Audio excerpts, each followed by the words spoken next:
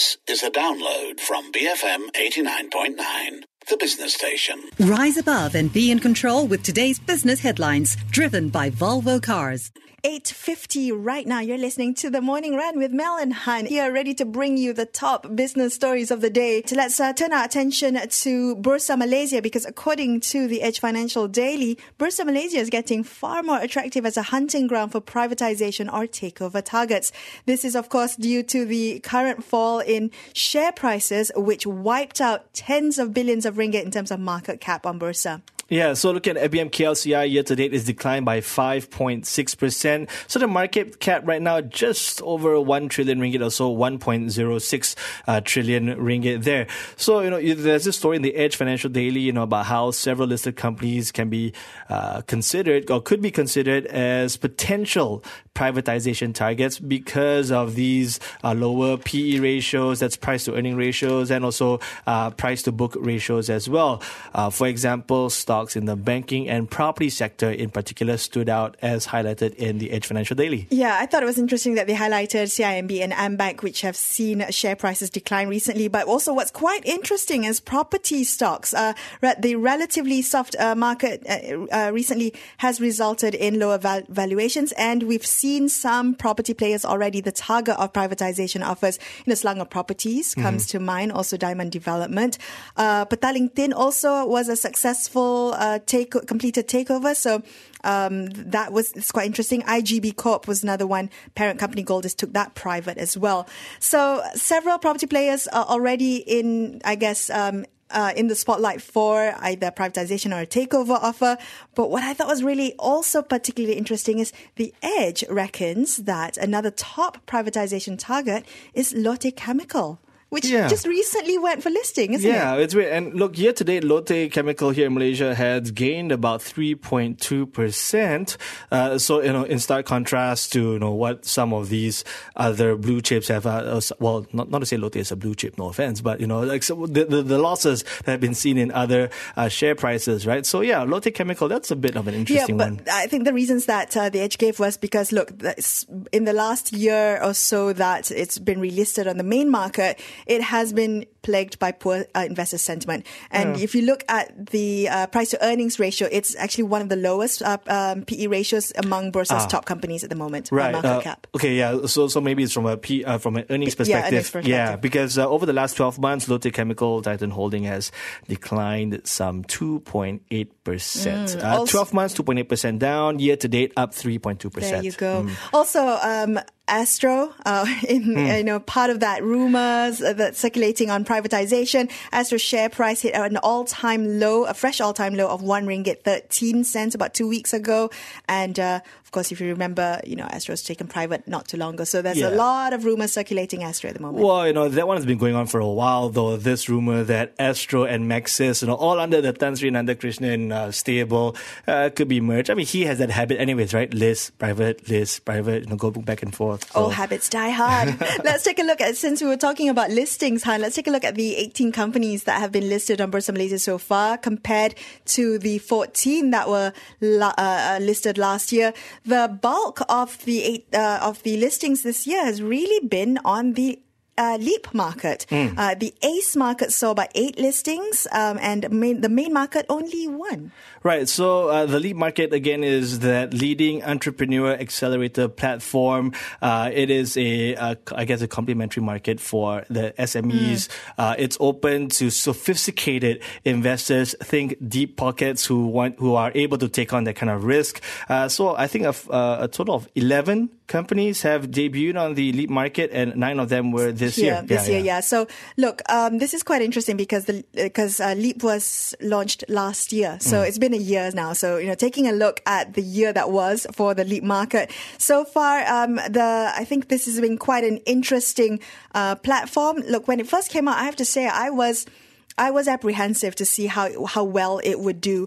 We were the first in Southeast Asia to have this kind of stock exchange platform for SMEs. But you think about it, it makes sense, right? Because the bulk of businesses in Malaysia are SMEs. For me, it was really the question of who will these investors be?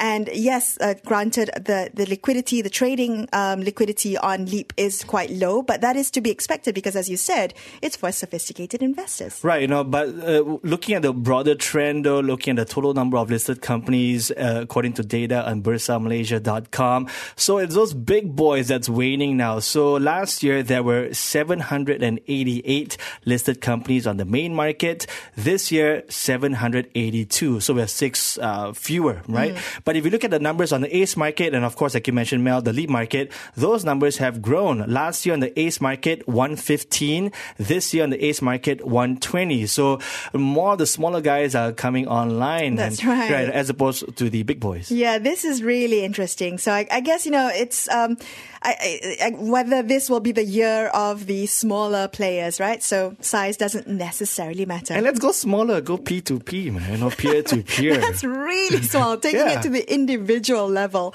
We're also looking at the fact that the FBM KLCI is expected to review its KLCI constituents. So next month, it could be that Top Glove could replace Telkom Malaysia on the list of 30 component stocks of the FBM KLCI. Top Glove already climbing to 28th place in terms of market cap. The share price for Top Glove up 46% year to date. That's right. And well, else you look at Telecom there. My. We've been talking a lot about the drop in the share price, isn't it? Down 63% so far this year. 2018 is a year they definitely want to forget.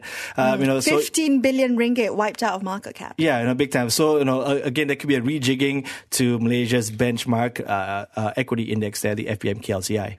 All right, let's turn our attentions very quickly to Media Prima. They will be having an EGM today, and many are hoping that it will shed some light on several issues that Media Prima is now tackling or has to grapple with. A couple of them include the proposed sale of NST's Balai Berita in Bangsa, and there's also that land where Media Prima has the printing plant that's in Shah Alam. So both of these asset sales are set to be sold to PNB for 280 million ringgit. There's also a lot of questions around the future of Media Prima. Also, who could potentially be the new owner of this new media outlet? Yeah, that's right. Because not too long ago, Mel, you and I were talking about or highlighting the fact that Utusan has just gone a full 180 on the BN administration. Now, we know there have been some leadership changes on the editorial side for Media Prima. There, you got Mustafa Kamil, right, who's been appointed the executive director of Media Prima. So, but when it comes to the ownership structure, could that significantly change after this EGM? Because as it stands, UMNO holds about 19-20% or so of a stake in Media Prima. Then you got the EPF as well, who owns a stake, Co-op, while PNB by Amanah Saham, through Amanah Saham. Through Amanah Saham, that's right. So could that shareholding structure be tweaked? But Han, there's if you look at some of the shareholding structure, Morgan Stanley seems to be steadily accumulating shares over the past few months, and there's been a lot of question as to who is behind this gathering of stake in Media Prima, or the increasing of the stake in Media Prima. So I would be curious to know whether this will be mentioned at all or brought up in the EGM. So this person behind Morgan Stanley now has a 12% stake. So that could be quite interesting. I also think that it could be particularly interesting to take a look at the asset sale. So a lot of questions have been raised about this deal. One of which is why the assets are sold at a discount, an aggregate discount of about 8% from the market value. So you break it down, the Bangsa property, the Balai Berita property, is being sold at about a 9% discount, the Shah Alam property at a 2% discount, and that land in Shah Alam at a 23% discount. I must say, back when I was a Media Prima employee, I liked getting assignments at the Balai Berita place in Bangsa, because next door you got the APW, you got good coffee, you got breakfast thieves. Yeah, very convenient. But still, parking, right? Yeah. Parking was atrocious. Yeah, okay, look, going back to your point here about why this discount, look, I can think of a couple of things. Well, firstly, they need the cash, okay? And I'll break down some numbers for you in just a bit. And secondly, I guess it's a bulk discount that, when you go to the hypermarket and you buy in bulk. By quantity, you get a discount. So they're selling all three assets. Media Prima is disposing all three assets as a package deal to PNB. To PNB, that's right. So I get that, but why not go for the individual sale when you can get a better price on it? Don't you need, I mean, clearly they need the money, right? Right, yeah. So looking at the, say, cash from operations, I'm looking at Bloomberg data, right? So back in 2010, Media Prima had over 360 million ringgit in cash. Last year, down to below 40. So that's a big drop, about 1/9 of the kind of cash from operations they had back in 2010, right? So obviously they're strapped for cash, and asset sales is one way to, raise cash in a relatively quick way, granted at that discount. Okay, I get that package deal. You have a bit of a quantity discount there for PNB, and buy 2 free 1. Not really. And it's 2 PNB, right? So perhaps a friendly party, who knows? But the idea is that what I also thought was particularly interesting is that the deal also contains a tenancy agreement in which Media Prima will be paying market price for the monthly rental rate for this bangsa, for the Balai Berita. So if PNB is getting a discount on the purchase of the asset sale, shouldn't Media Prima also get a discount on the rental? Well, no? Again, it depends, right? Because if you can front load all this cash from that asset sale and then, because I think the tenancy agreement is for 6 years. So, who knows what will happen 6 years from now? Heck, we've got another elections slated between now and then, right? So, who knows what will happen back then? Could the outlook for Media Prima be changed? Or, like we said, within the next 24 hours, if that shareholding structure is tweaked and the new majority shareholder might have more of a say in a new direction, might want to trim some of their operations, who knows, right? So, I think it makes sense. You get that whole bunch of cash in the immediate term, right, and then over the next 6 years, just pay that bit more for rental. Right. So the idea, a lot of the conversation is also what's in the future for Media Prima, right? Yeah. Who could potentially own it in the future? Let's take a quick look at Media Prima as in the sum of its whole. So taking a look at some of its parts now, what's making money in Media Prima right now? They're looking at I think television, print, and radio not making money for Media Prima, just in a nutshell. Whereas the digital and the commercial side is what is making some money for this company. Well, that's fascinating because radio has long been seen as a pillar for Media Prima. They're sure TV, which I was involved in, they were just not making money, broadly speaking. Print, no surprise there. But yeah, surprising to see radio also in the loss-making unit there. So that's because of the index, I think, has fallen. So they're really seeing that hit their radio segments as well. Yeah, looking at the third quarter, core net loss worsened to more than 100% Q-on-Q, and that was mainly driven by the TV and print segments there. These are structural issues that TV and print and potentially radio as well. So market trends really hitting them. But what I thought was particularly interesting as well was the revenue from digital and commercial had gone up. So what they're seeing from digital is about 64 million ringgit, has gone up to 216 million ringgit. So, sorry, that's commercial. So that's quite interesting, I would say. They are seeing a little bit of an increase, a boost in that segment. And they're going through, I think, a transformation plan. Right? That's right. The Odyssey plan is what they call it. Yeah. The question is whether they are going to be successful in increasing their digital revenue contribution. And also home shopping. How about that? Buying stuff from your TV there. They've got that CJ Wow shop. I believe they're from Korea.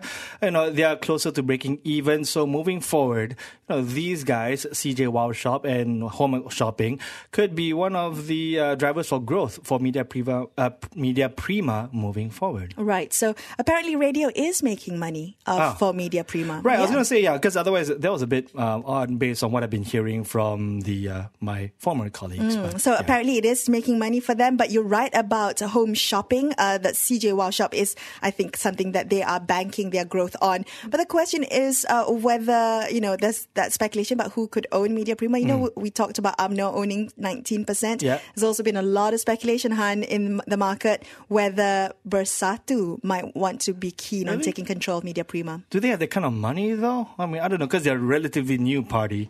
Not quite sure. But granted, question is, how new is Bersatu really? Because a lot of it is also the UMNO old guard. That's right. They could have brought their money along. That is still speculation at this point in time. So I think we're just going to be looking at whether, what kind of information will stream out of the EGM coming up later today. All right, we have news headlines coming up next with Sabrina Magdalene. Stay tuned. BFM 89.9.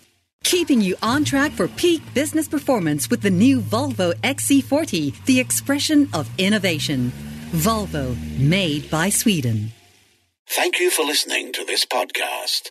To find more great interviews, go to bfm.my or find us on iTunes. BFM 89.9, the business station.